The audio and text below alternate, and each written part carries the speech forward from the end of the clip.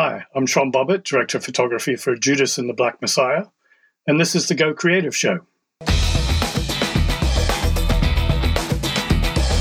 Hello and welcome to the Go Creative Show, a podcast for filmmakers. My name is Ben Consoli, and today's guest is Sean Bobbitt, BSc, Director of Photography for Judas and the Black Messiah. Sean, welcome to the Go Creative Show. How are you? I'm good. Thank you for inviting me on. Well, there's so much to talk about. I cannot wait to dive into it because this film, first of all, it really is a masterpiece. It looks absolutely beautiful, great acting, tons of buzz around it right now, and for good reason. And we're going to get into all of it in just a couple of minutes. Before we get there, I just want to mention our sponsor, MZ Education for Creatives, and of course, encourage all of you guys to follow us on your favorite podcast app, as well as Twitter, Instagram, Facebook, and YouTube, where we have exclusive content just for our Go Creative Show friends. And all things Go Creative Show is at gocreativeshow.com. All right, so this project comes to you timely, important. You know this is going to be, first of all, well-made, well-acted, well-directed. But you know, when you're working with subject matter like this, it's going to be newsworthy. How do you approach a film like this that you know is going to have cultural importance? Well, I would hope that every film I do has cultural importance of some sort or another. Yeah. And my approach is no different. As a cinematographer, there are very specific things that I need to do. And the most important thing is to, interpret the ideas of the director and use those ideas and build on those ideas to create a look for the film. And so for me, I'm quite I'm like an empty vessel when I come into a project.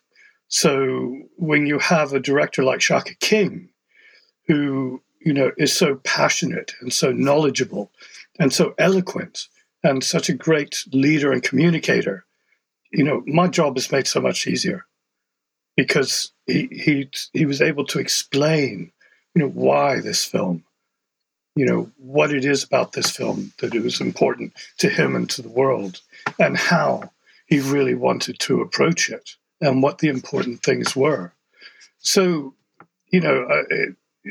when I first start working with a director, it's always a case of trying to figure out exactly what my role is. And with Shaka, it was very clear. I've got to take his words and make them into images. Do you find that role changes? You had just mentioned that at the beginning, you always want to find out what will your role be.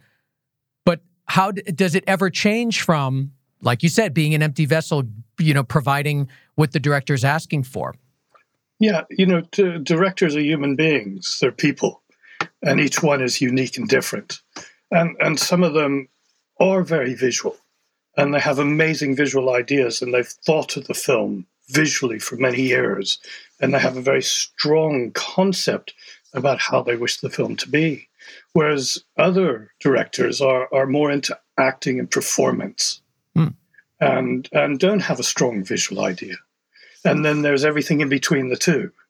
Yeah. So it's figuring out, where you stand in relation to that person. Because if they don't have visual ideas, then, you have to help them create those visual ideas.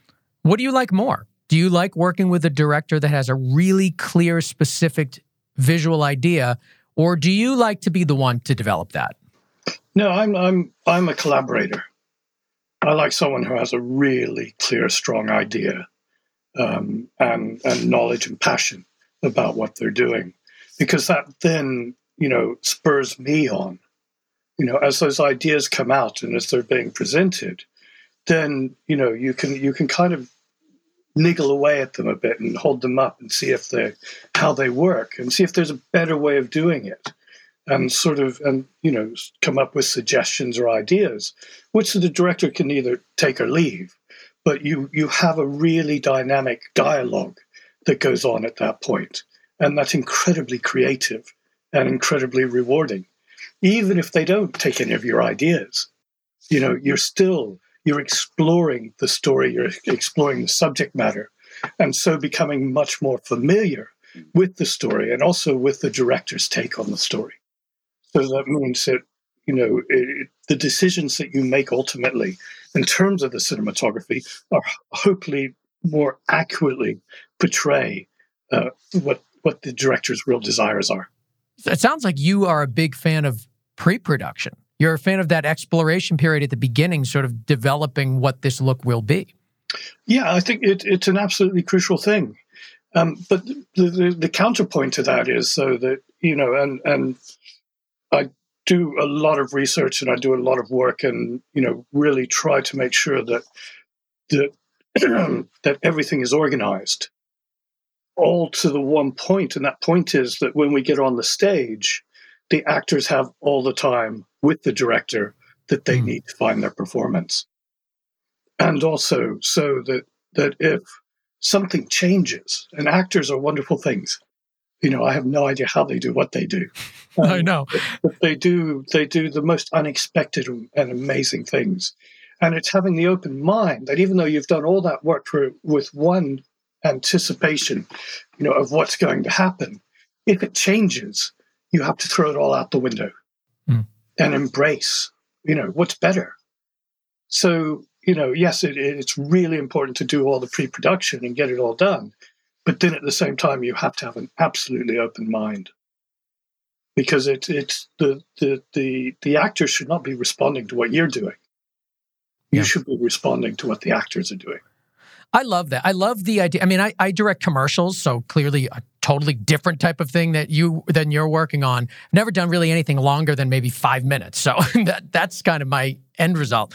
But when I am working with actors, you really want the most amount of time with them. Like, you don't want to be bogged down by constantly worrying about the cinematography and the framing and all of that. It's like you want your time on set with the actors, and you figure everything else out before. Like that's the ideal situation for, at least speaking for myself. Yeah. Me as a commercial director, that's my ideal. Yeah, and as a cinematographer, that's my ideal as well. Yeah. If myself and the camera crew can be completely invisible, then that's perfect. If all the lighting gear and cameras and everything else should disappear so that there is no distraction at all for the actors, then that's kind of the ideal situation that you want to give to the director and give to the actors. Yeah. Now, to bring everybody up to speed, the film is called Judas and the Black Messiah. And it chronicles a story of Bill O'Neill, who is a petty criminal, and he's offered a plea deal to become an FBI informant and gather information on the Black Panther chairman, Fred Hampton, which ends up resulting in his death. He's very young, 21 years old, and it is in 1969. So obviously a slimmed down, very quick, brief overview of the concept here. There's a lot more to it. But just to get everybody up to speed there, we're in Chicago. It's 1969. We're doing a piece of really important subject matter, a really important moment in history. I want to talk about the look and how you started to develop what this look would be, because it's a period piece. It's in Chicago. There's a lot to go here. And you have a lot of visual examples, because this is something that actually took place. This is real life. So you have real examples of what it actually did look like. So can you walk me through how you developed the look for this film? Well, when I first met with Shaka King, the director, he brought with him not only this vast knowledge of the era and specifically of the subject, but he also had about 300 photographs from that era as well, in Chicago through the 60s. And they were a combination of black and white and color. And they kind of became the initial touchstone as to the look of the film. Most of them were black and white and incredibly evocative and incredibly powerful. And at one point I'd said, well, maybe we should shoot the film in black and white. And he was quite adamant that was not going to happen. Why though? What was it about color that he really wanted? Well, there's a liveliness, but it's also, when you change something, when you present something like that, as the director, he has to take it to the producers in the studio.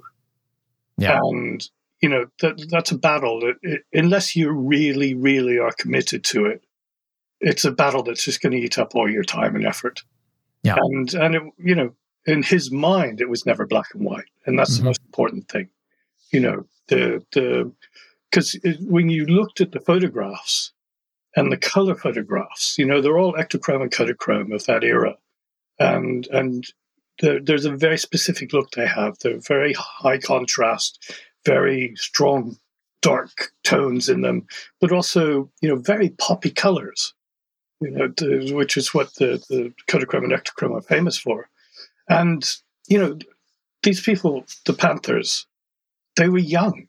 They were 18 to 21 years old. They were vibrant. They were lively people. They were passionate. They were committed.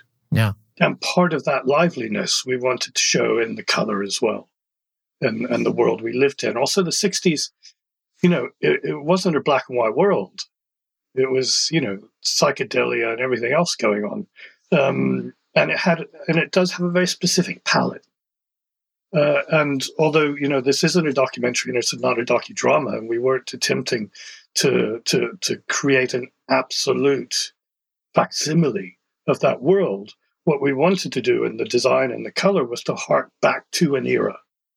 And Chicago in the 1960s was shown to us in those photographs. So we took a lot of the ideas out of those photographs. And, Sam Lisinka, the designer, had been on a lot longer than I had and had seen the photographs as well and was adding his own photographs to it. And, he's a great designer and had an incredible knowledge of just about everything cultural to do with the 60s. And so through discussions with Shaka, with Sam, and also looking at the locations. We shot in Cleveland because basically we couldn't afford Chicago. And sadly, there's a lot of Cleveland that still looks like Chicago in the 1960s. After the riots there in '69, there were sections of the town that were basically left. So, wow. that area where the Panthers headquarters hadn't changed since the 60s. It was really quite amazing.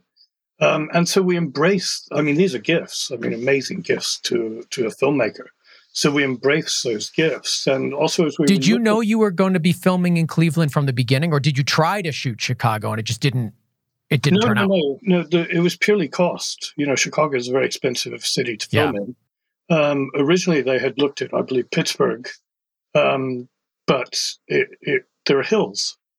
Chicago didn't have hills. Exactly. And Cleveland's incredibly cheap. There is no film industry there as such. Locations are cheap to hire. It fit within the budget we had. It's not a big budget film. Yeah. And so, it worked because of the landscape that still exists there, sadly, because of the decades and decades of industrial decline. But as we were going through the locations, there was a color that kept appearing, a green. And usually green is not something that you put a lot into a film. Yeah. But it became so evocative of that era. And we kept finding it all over the place. So it was something that was incorporated and became a sort of a major point in terms of the color palette of the film. So you were just finding green naturally at the locations. This isn't something that you were painting on. No, it's, a lot of the locations were painted, but once we found this green, it was something that we embraced. And it primarily in the Black Panthers headquarters upstairs in the classroom and the hallways there. But then it occurred quite naturally in the interrogation room at the beginning of the film with O'Neill, and also in the church where Fred Hampton gives his great speech after he's released from prison. So, it was something that we embraced, and it became, a very strong and powerful part of the palette. What I like about green, just as a color choice in film, is that I feel like it seems to have more range than any other of the primary colors, because you can have like a really sickly, scary, awful green, and you can have a very happy, friendly, light green. And I think that it has such a spectrum of emotion that it can give you. I think it's a really good color choice. But that said, it's challenging because it can be so many things, and it's so potent as a color when you're looking at it. I mean, did you ever have situations when filming when you were kind of like, oof, maybe we pushed green a little too hard, or it was too much of it was distracting? Did it ever feel like that when you were filming and you had to make some decisions to counteract it? No. Once you embrace something like that, then, it's there. You just have to run with it. And it also, it contrasted so beautifully with the warmer tones. But also, it does, when you put darker flesh tones in front of it, it's very complementary to the darker flesh tones as well. So it was something that we really found worked to our advantage in many ways. And it also gives it a very different feel, because rarely do you have green predominant in a period piece.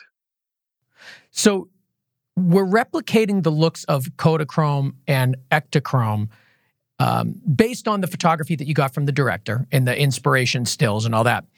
How are you replicating that look in your cinematography? Well, a lot of that comes in the final grade. We were shooting a digital camera, the Alexa LF, with the ARRI DNA LF lenses. And, the set design is there already. That sets kind of the tone of the frame itself.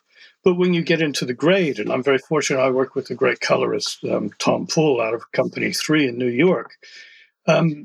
We sit there with the director after everything is edited, and we go through and shot by shot, we do sort of real-time Lightroom on it. Oh, wow. And try and make everything coherent and pull everything into that world.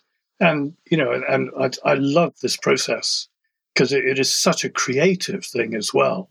Yeah. Because you're able to then bring all the ideas together in one space and one time and see what works and sort of go from there. So I love that. It is, I shoot for the color grade. There are so many powerful tools there that you can use as a cinematographer. And when you have a real artist like Tom Poole working with you, he brings a whole nother level to it. He creates lookup tables that are unique. And because he comes from a very filmic world, he's created these film looks, which is exactly what we were going for. When we say Kodachrome and Ektachrome, that was the basic concept, but we didn't try to emulate those. Sure. Exactly. We paid homage to them through the contrast and the color saturations.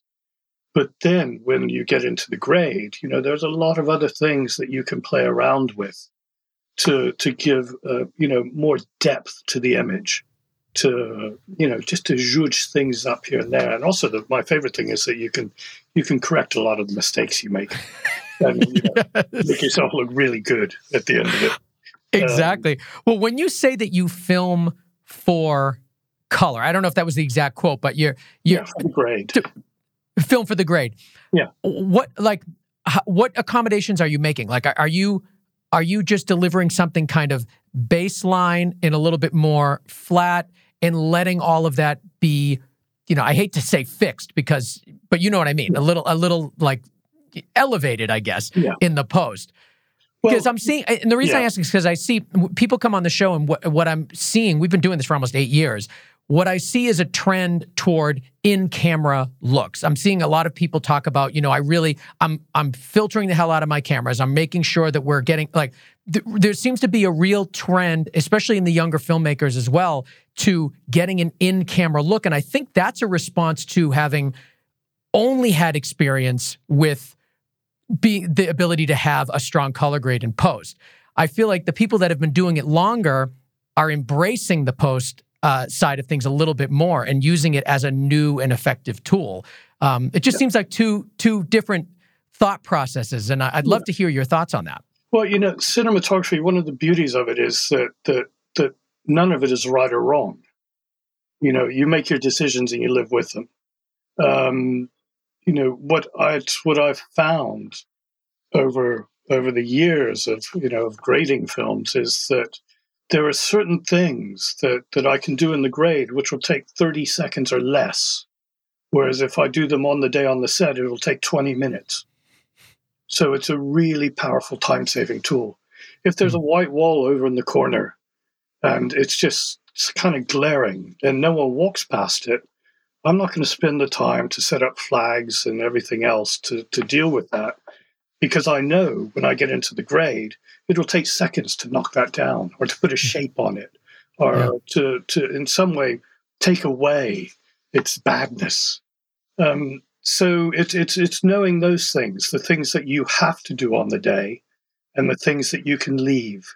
Because the idea is to create as much time as possible for the director and the actors on the set so that they're there to find the performance, to hone their performance.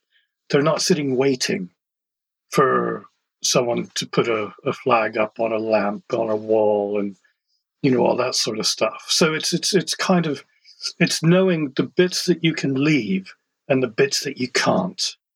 And in terms of the look, I liked it the way it should look. Now, what the camera does, a digital camera is a very different thing. It just takes digits. Yep. It doesn't care what you've done. And from the moment those digits are there, because we shoot in raw data, so it's just zeros and ones. There's nothing else there. When you start to impose lookup tables on it, then, it changes the look here and there. But if you have the baselight colors that you are interested in, then they'll be there when you come to the grade, and you can change them and move them around and do all sorts of things. But it's also, the light needs to feel right for the actors.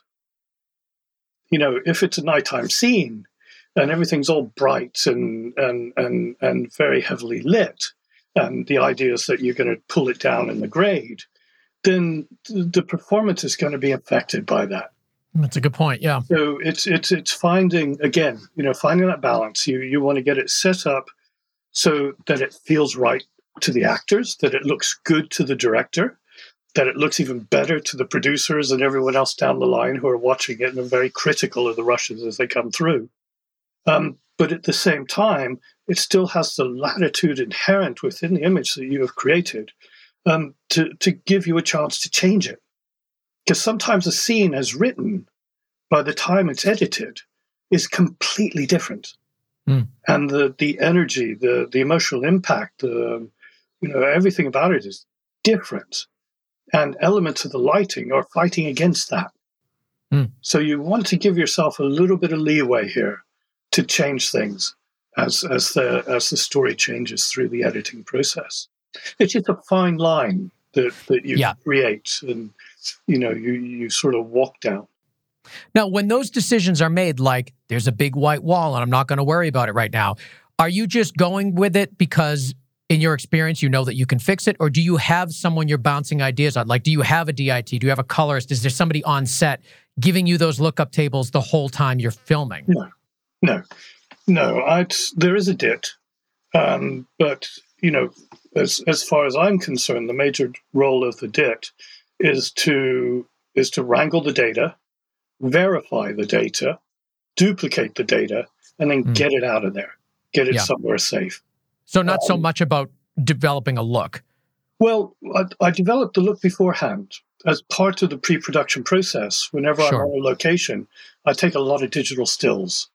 I take those digital stills back, and then I go through and I grade them in Lightroom, so that when the director and I are talking about shots on a certain location, I can pull up those photographs of the location itself. And we get a sense of the space as we're talking through, the shot choices. But also at the same time, I'm presenting, potential grades. So the director's sort of getting a sense of how the look is developing and can say, oh, I like that or I don't like that. Can we do a bit more of this or a little bit more of that? those photographs I then give to the daily's colorist. Mm. And based upon them, they then create the daily's look. On this film in particular, I was very fortunate. I was working with a genius called Mark Willington, who has developed a unique workflow whereby he does the dailies. He's an actual colorist himself. So at the end of each day, once we had wrapped, I would go and sit with him for 10 minutes, and we would go through every shot and tweak it. 10 minutes? 10 minutes. You were able to do all of that in 10 minutes? Well, he has the basis already. Yeah. And of course, as the shoot goes on, there's more and more experience, and he understands what it is we're looking for. So, and if it were any longer than 10 minutes, I wouldn't want to do it. Especially at the end of the shoot day. Exactly. I want to go home. Everyone else wants to go home. But, that was the beauty of working with someone like Mark, is that, not only is he a technical genius, but he's also, a proper colorist as well. And so we were able to create that workflow, which, I was really happy because I knew what the rushes were going to look like for everyone the next day. So there were never any surprises. There was never that phone call early in the morning, oh, we got a problem, blah, blah, blah, blah, and things get blown out of all proportion. Yeah, exactly. So, it was a very worthwhile 10-minute investment every day. I love that. Let's take a moment and talk about MZ, Education for Creatives. Now, we're all creative here at Go Creative Show, right? So this is perfect for us. And what MZ is it is a library of the best, the juiciest, the greatest content that teaches us creative people how to be better at our craft. I'm talking about hundreds of hours of high-quality video-based filmmaking education covering everything you want to know: directing, cinematography, post-production, visual storytelling, and more. And it's all there at gocreativeshow.com/MZ. Now, education is, the content is important, and you certainly get great content at MZ. But the best thing about MZ is the educators, the teachers. They're the best in the business, and they're at the top of their game. I'm talking about things like the art and technique of film editing, taught by Tom Cross, the editor of La La Land and Whiplash. I'm talking about Vincent LaFerre, Shane Hurlbut, Philip Bloom, the ARRI Academy. I mean, we're talking about top-level, A-list, high-quality educators teaching you their craft, right? Now, that is huge, and that's what you get at MZ. Now, you can buy individual courses, and that's perfectly fine, but I suggest you do what I do. Become an MZ Pro member, because when you do, you have access to everything.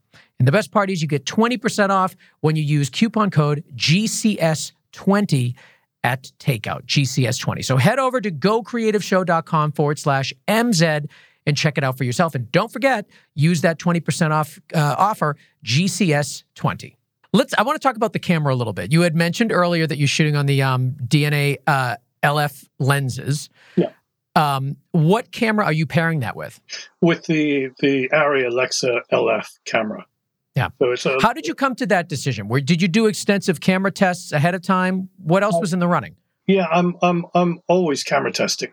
Yeah. Every opportunity I'm given to do tests, I'll try and get everything new in there and test them, so that I have a as big a knowledge of what everything does as I possibly can, so that I can make the right decision for each individual project.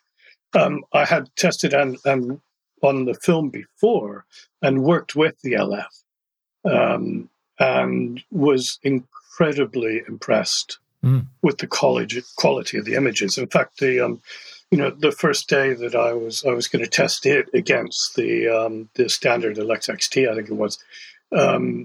As I walked into the room at ARRI London, they had the two cameras set up side by side. They had two monitors. The cameras were just pointing randomly at nothing. And from the doorway, as I walked in, I could see the quality of the LF. Really? And immediately from that point, it was like, wow. What did you see? Like what? It has to do with color rendition. But also, more important, what I really loved with the LF was the shadow gradation on it, from the sort of white to black. If you look on my face, the light's dropping off Sure. onto me. Now, it's a little bit blotchy just through there. It's almost a hard line. If you look at really great black and white stills portraiture, that's an endless variation of shade from light to dark. And that's what the LF has. It's much more photographic in that regard because you have more chips, you've got more picture information. And that was one of the crucial decisions, with this film. It was very important that we get everyone's flesh tones correct. Which no one, we didn't want anyone wearing makeup or anything like that to try and neutralize. There's a great history of black faces being really mullered with makeup to try and get them to conform with what the camera does. And that's not what this film was about. This film's about the exact opposite. It's accepting black people as black people. And we felt it was very important that we get and able to accurately reproduce every single flesh tone and to hold those flesh tones correctly throughout the whole of the film. And having worked with the LF camera, I knew that it could do that. Now, have you worked with those lenses before, the DNA lenses? I don't know much about these, but just preparing for this interview, I started looking into them a little bit. They look pretty amazing. I mean, obviously the film looks great, but even just looking at the stills that they show you on their site, it looks like a great lens package. Can you tell me about them? Yeah, I mean, these days, all the cameras basically have the same sensor. It's a CMOS sensor. They process the data slightly differently, so there are slightly different looks with each camera. But what really makes a difference is the lens itself. And the DNA lenses were specifically developed, and they are handmade by one man in a little room upstairs at Array London. No way. Who handcrafts them. And you won't, part of the reason DNA stands for do not ask, because everyone's asking him, what are the optics in there? Because he's taking apart old lenses and new lenses and rehousing them and reconstructing them into unique lenses, that are handcrafted. And the idea is to move away from the precision of a lot of the modern lenses that are so sharp and they are optically perfect, which is very useful, and a lot of people like that look. And especially if you're doing big VFX and things like that, you want as much optical purity as possible. Sure. But to me, it's much more interesting to have a funky lens. And these lenses, although they're spherical, they have a lot of the elements of classic old school anamorphics. And each one is unique and individual. So it automatically kind of gives us a period look. But also in that widescreen aspect ratio, it gives us, a period anamorphic look. So it's another way of presenting the period to the audience. Yeah. I'm looking at it right now. We'll put a link to this in the show note too, but it says that the lens system is comprising of rehoused vintage optics with new multi-blade Iris 4 circular bokeh. And there's a whole bunch of information here about information, I guess, is in quotes about how it's made. They talk about, I guess, how it's made, but not really how it's made. Well, not what it's made from. Exactly.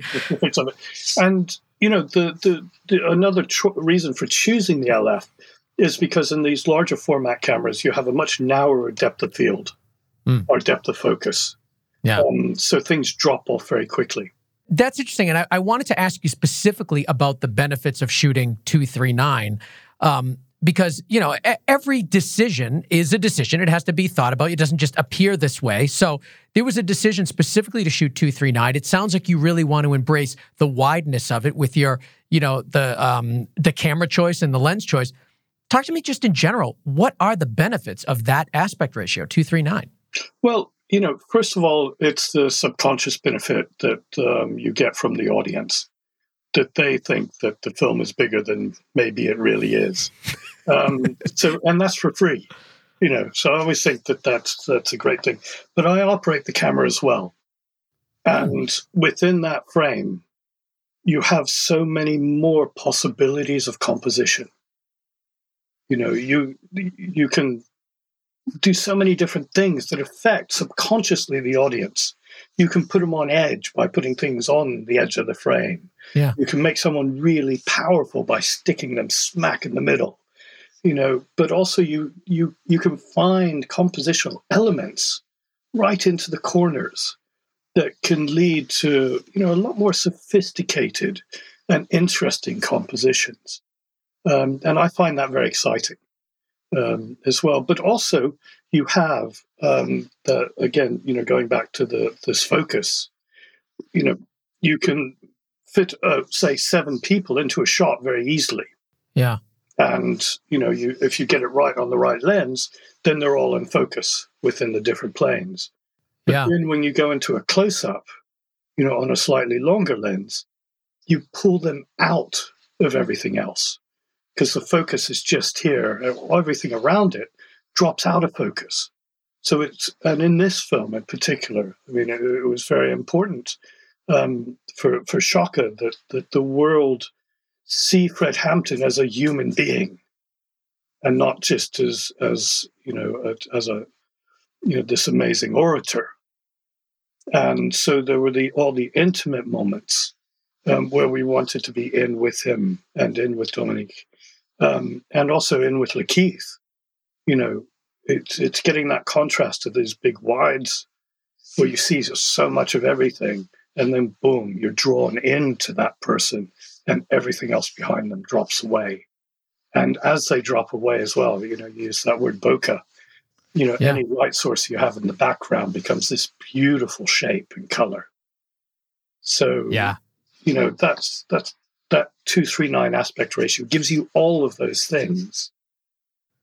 Yeah, and you've got a lot of crowd shots, too. You get a lot of big shots with 1 million people and a real use for that wide framing capability. Yeah, and you look at the real classic David Lean films. It's all 2:40 aspect ratio, and how he uses that is it's stunning, absolutely stunning. I often, look back at Lawrence of Arabia, and just recently The Bridge Over the River Kwai, and Ryan's Daughter. It's the most stunning. It's huge. Everything is huge. Every shot makes you feel like this is a big movie. And it is. It was a big movie. It is a big movie. It was. But every shot is considered. I was very fortunate, as a documentary cameraman, just before David Lean died. So David Lean, I did a series of documentaries with him and spent a lot of time with him. Oh, no way. And the stories, are amazing. But say on Lawrence of Arabia, he worked for 2 years on the storyboards alone. Wow. And he showed us the storyboards, and they are what is on the film. Amazing. It is an amazing way of making films that simply doesn't and can't exist anymore. Why can't it exist? Well, because no one is going to spend 2 years. I guess the time, the time and the money. The scale of those, they would have, if the script said there were 10,000 people riding over the hill, they would have 10,000 people riding over a hill. It wasn't all CG. It was all real. And you wonder if they would, back in the day, if they had the choice to use CG, if they would, or are they so film purists that they would be like, no, they'd be afraid of it? Well, who knows? It's well, you might know. You have some inside knowledge there. Now, all right. Well, I've got a question for you. Storyboarding for you. How important is it? Having your experience with him and knowing that was kind of the old classic way of filmmaking for some. Do you carry that into your own work? No, not at all. A man of my own heart. Well, storyboards are important for very specific things. Yeah. For example, in this film, the shootout sequences. Yeah, let's talk about those. The first sort of shootout at the Panther headquarters we had to spend a lot of time being sure that we had that absolutely planned. Now, Yeah. the storyboard means that everyone knows what's going to happen. If you're doing stunts and things like that, it's a very important safety element, so that there are no surprises. Everything can be organized beforehand. Everyone can see it. Everyone knows what's going to happen. Everyone can be safe. But in this case, we had also the added problem that the road that takes place on is a major road coming in and out of Cleveland. And they would only shut it for one day. So we had only one day. You had to do that whole thing in one day? Yeah. Wow. And so storyboards for something like that are absolutely mandatory. Otherwise, you're never going to get it done. Yeah. So that was the case. And also in the church where Fred Hampton gives his big speech after coming out of prison, it was the same thing. We had one day to do what is one of the most pivotal scenes in the film, and also one of the most complex. So again, that's the sort of thing that, it's worth storyboarding so that everyone knows what's going to happen. You can be organized and keep moving and get it done, but not just get it done well. I want to talk to you about the significance of close-ups and proper use of close-ups. Because, I know from me in my own filmmaking, especially if I'm in a location that really isn't that great looking, I'll just be like, let's get it in the close-up. Let's blur the background out. All is good in the world, because you just don't have the best location in the first place. But close-ups really should be, and I think are in really good films like yours, reserved for specific important moments. I want to get just your thoughts on the philosophy of close-ups and how you use them in this film. In a way, like I say, going back and looking at these classic films, in Lawrence of Arabia, it's interesting because it's about one man. So the close-up is about there. The Bridge over the River Kwai, a close-up is never closer than, almost to the belly button. Huh. And what has happened? Well, there's a very long history in the change of visual concepts in filmmaking, and television in particular has had a great effect. In the 60s, one of the favorite sayings was, television is a close-up medium. It's a little screen, so get in there so we can see the face. And that has drifted then into the film world. So where people have become obsessed with the close-up, if you just put a lot of close-ups into a film, they lose their power. Absolutely.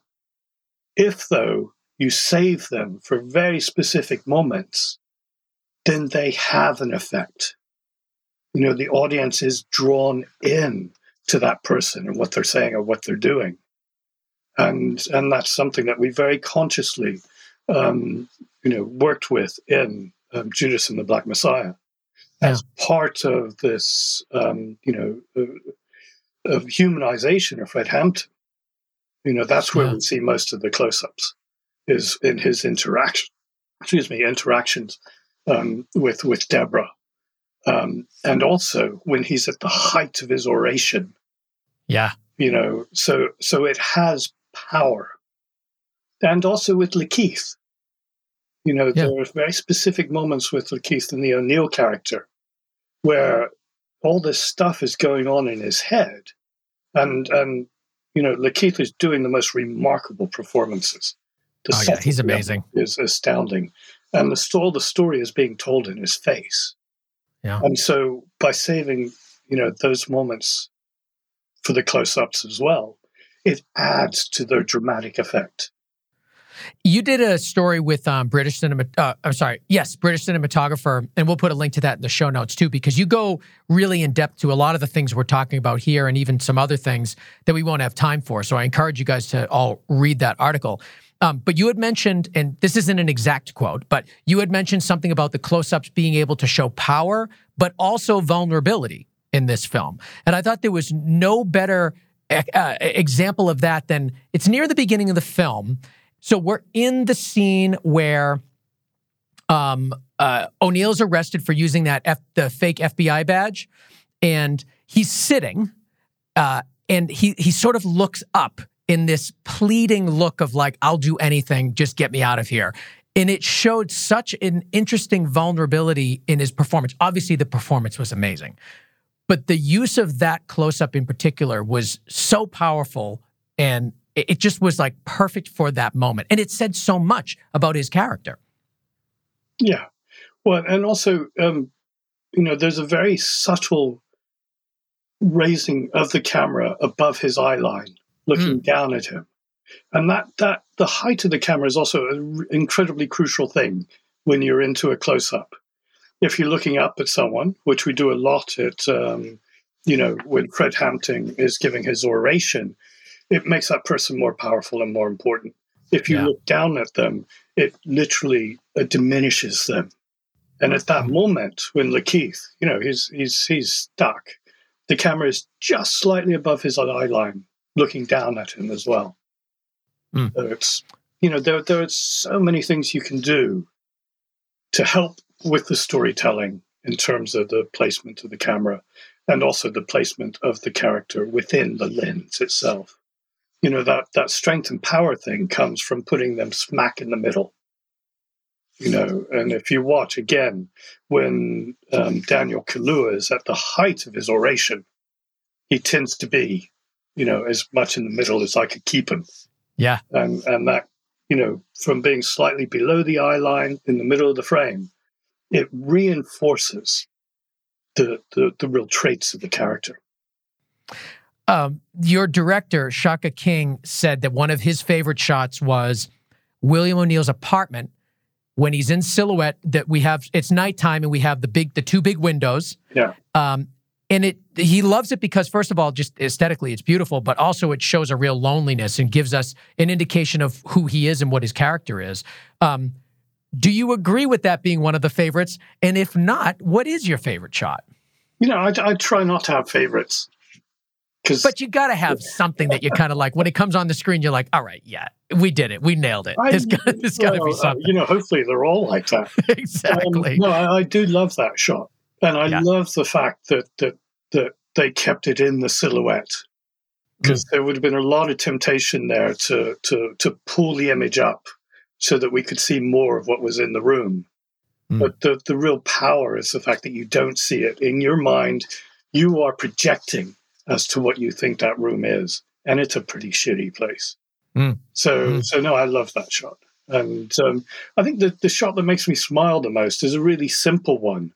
That's, when O'Neill is given a car and we see him driving down the street and it cuts to a camera through the window as he makes a big U-turn. Yeah. Up the other Panthers.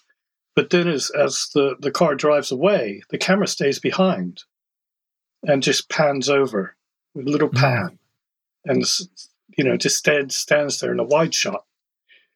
And, this was something that Shaka just very casually said, oh, can we do this? Can we have, the camera stay behind? And, it sounds like an easy thing, but we made it really difficult to begin with. Why? How do you do? Well, the camera has to be really securely locked down onto the window mount. And the actual release of the camera to move it away from the mount, you want that to be smooth so that you can't tell it's happening. And we looked at electromagnets. We looked at ways of trying to get the Steadicam under there and lifting off with the Steadicam. We looked at strapping a Steadicam operator to the side of the car, cranes and this, that, and the other. And in the end, it was like, well, none of those are going to work. But what if we just get a quick release plate? And as the car pulls up, myself and a grip and the focus puller were standing in the middle of the road. So it goes around us. As it stops, we just walked in. I put my hand on the camera.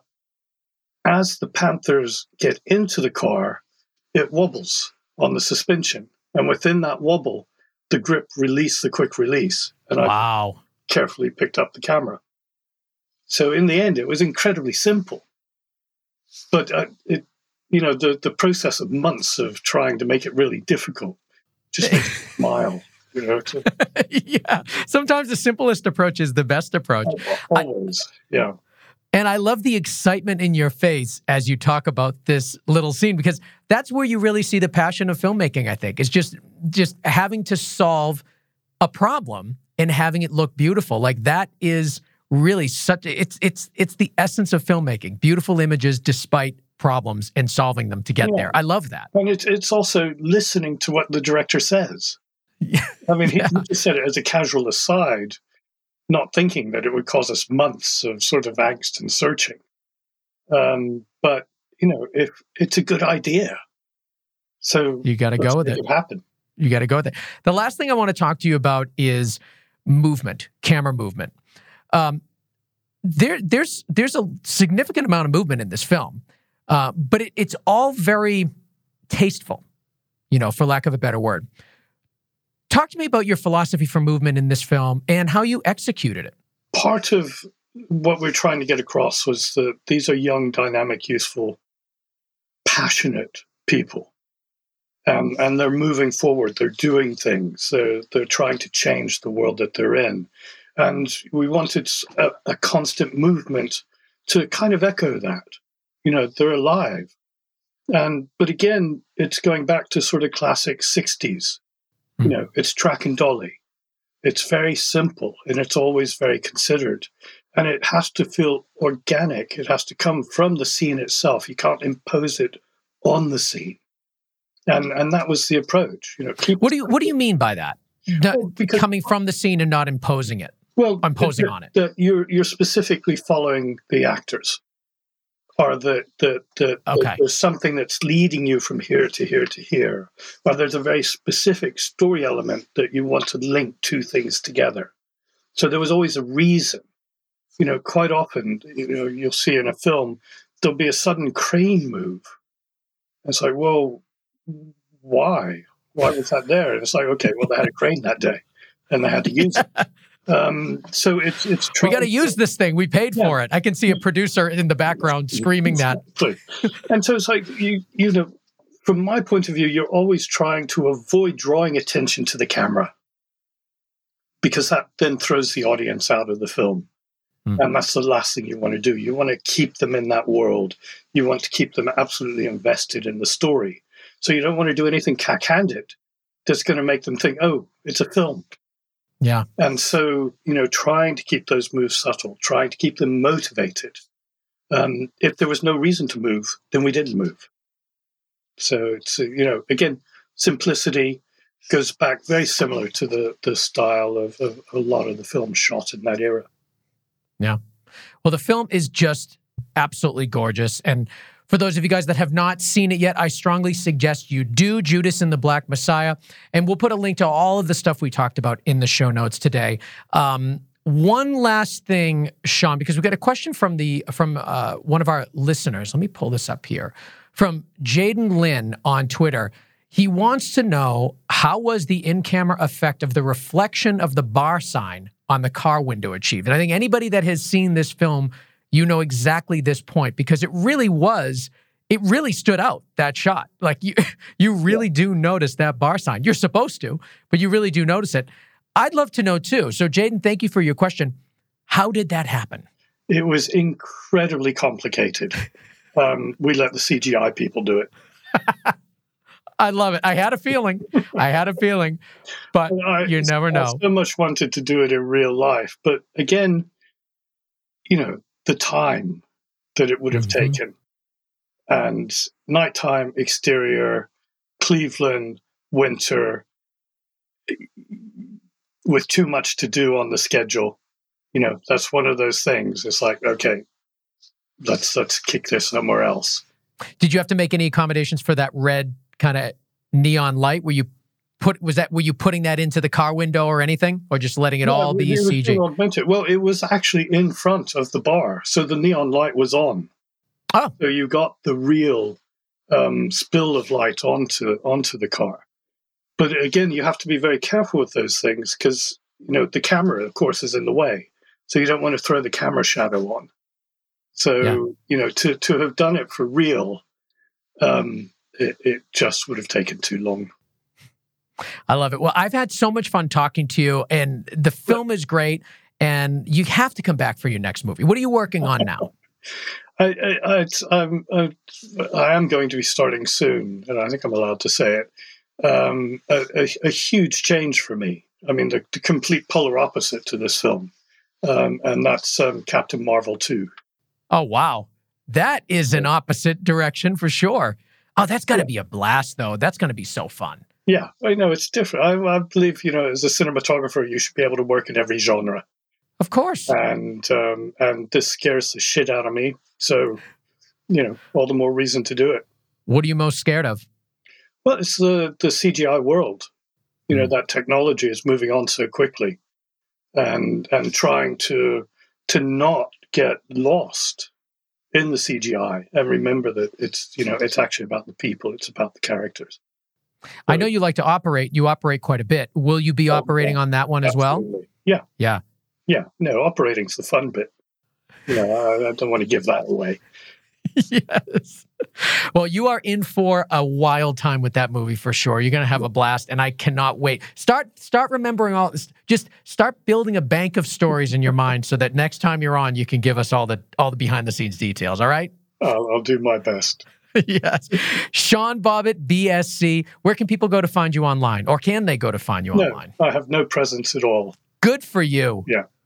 Good for you. Well, there you go, guys. This is it. You got him right here in the flesh. That's it. Forget about social media. He's right here. Well, thank you so much. I really appreciate it. The film is fantastic, and this was a lot of fun. So thanks. Thank you. Thank you for having me on. All right, I want to thank Sean Bobbitt, BSC, for coming on the show and talking to us all about Judas and the Black Messiah. I hope you guys loved this episode as much as I did, but let us know. Send us a message.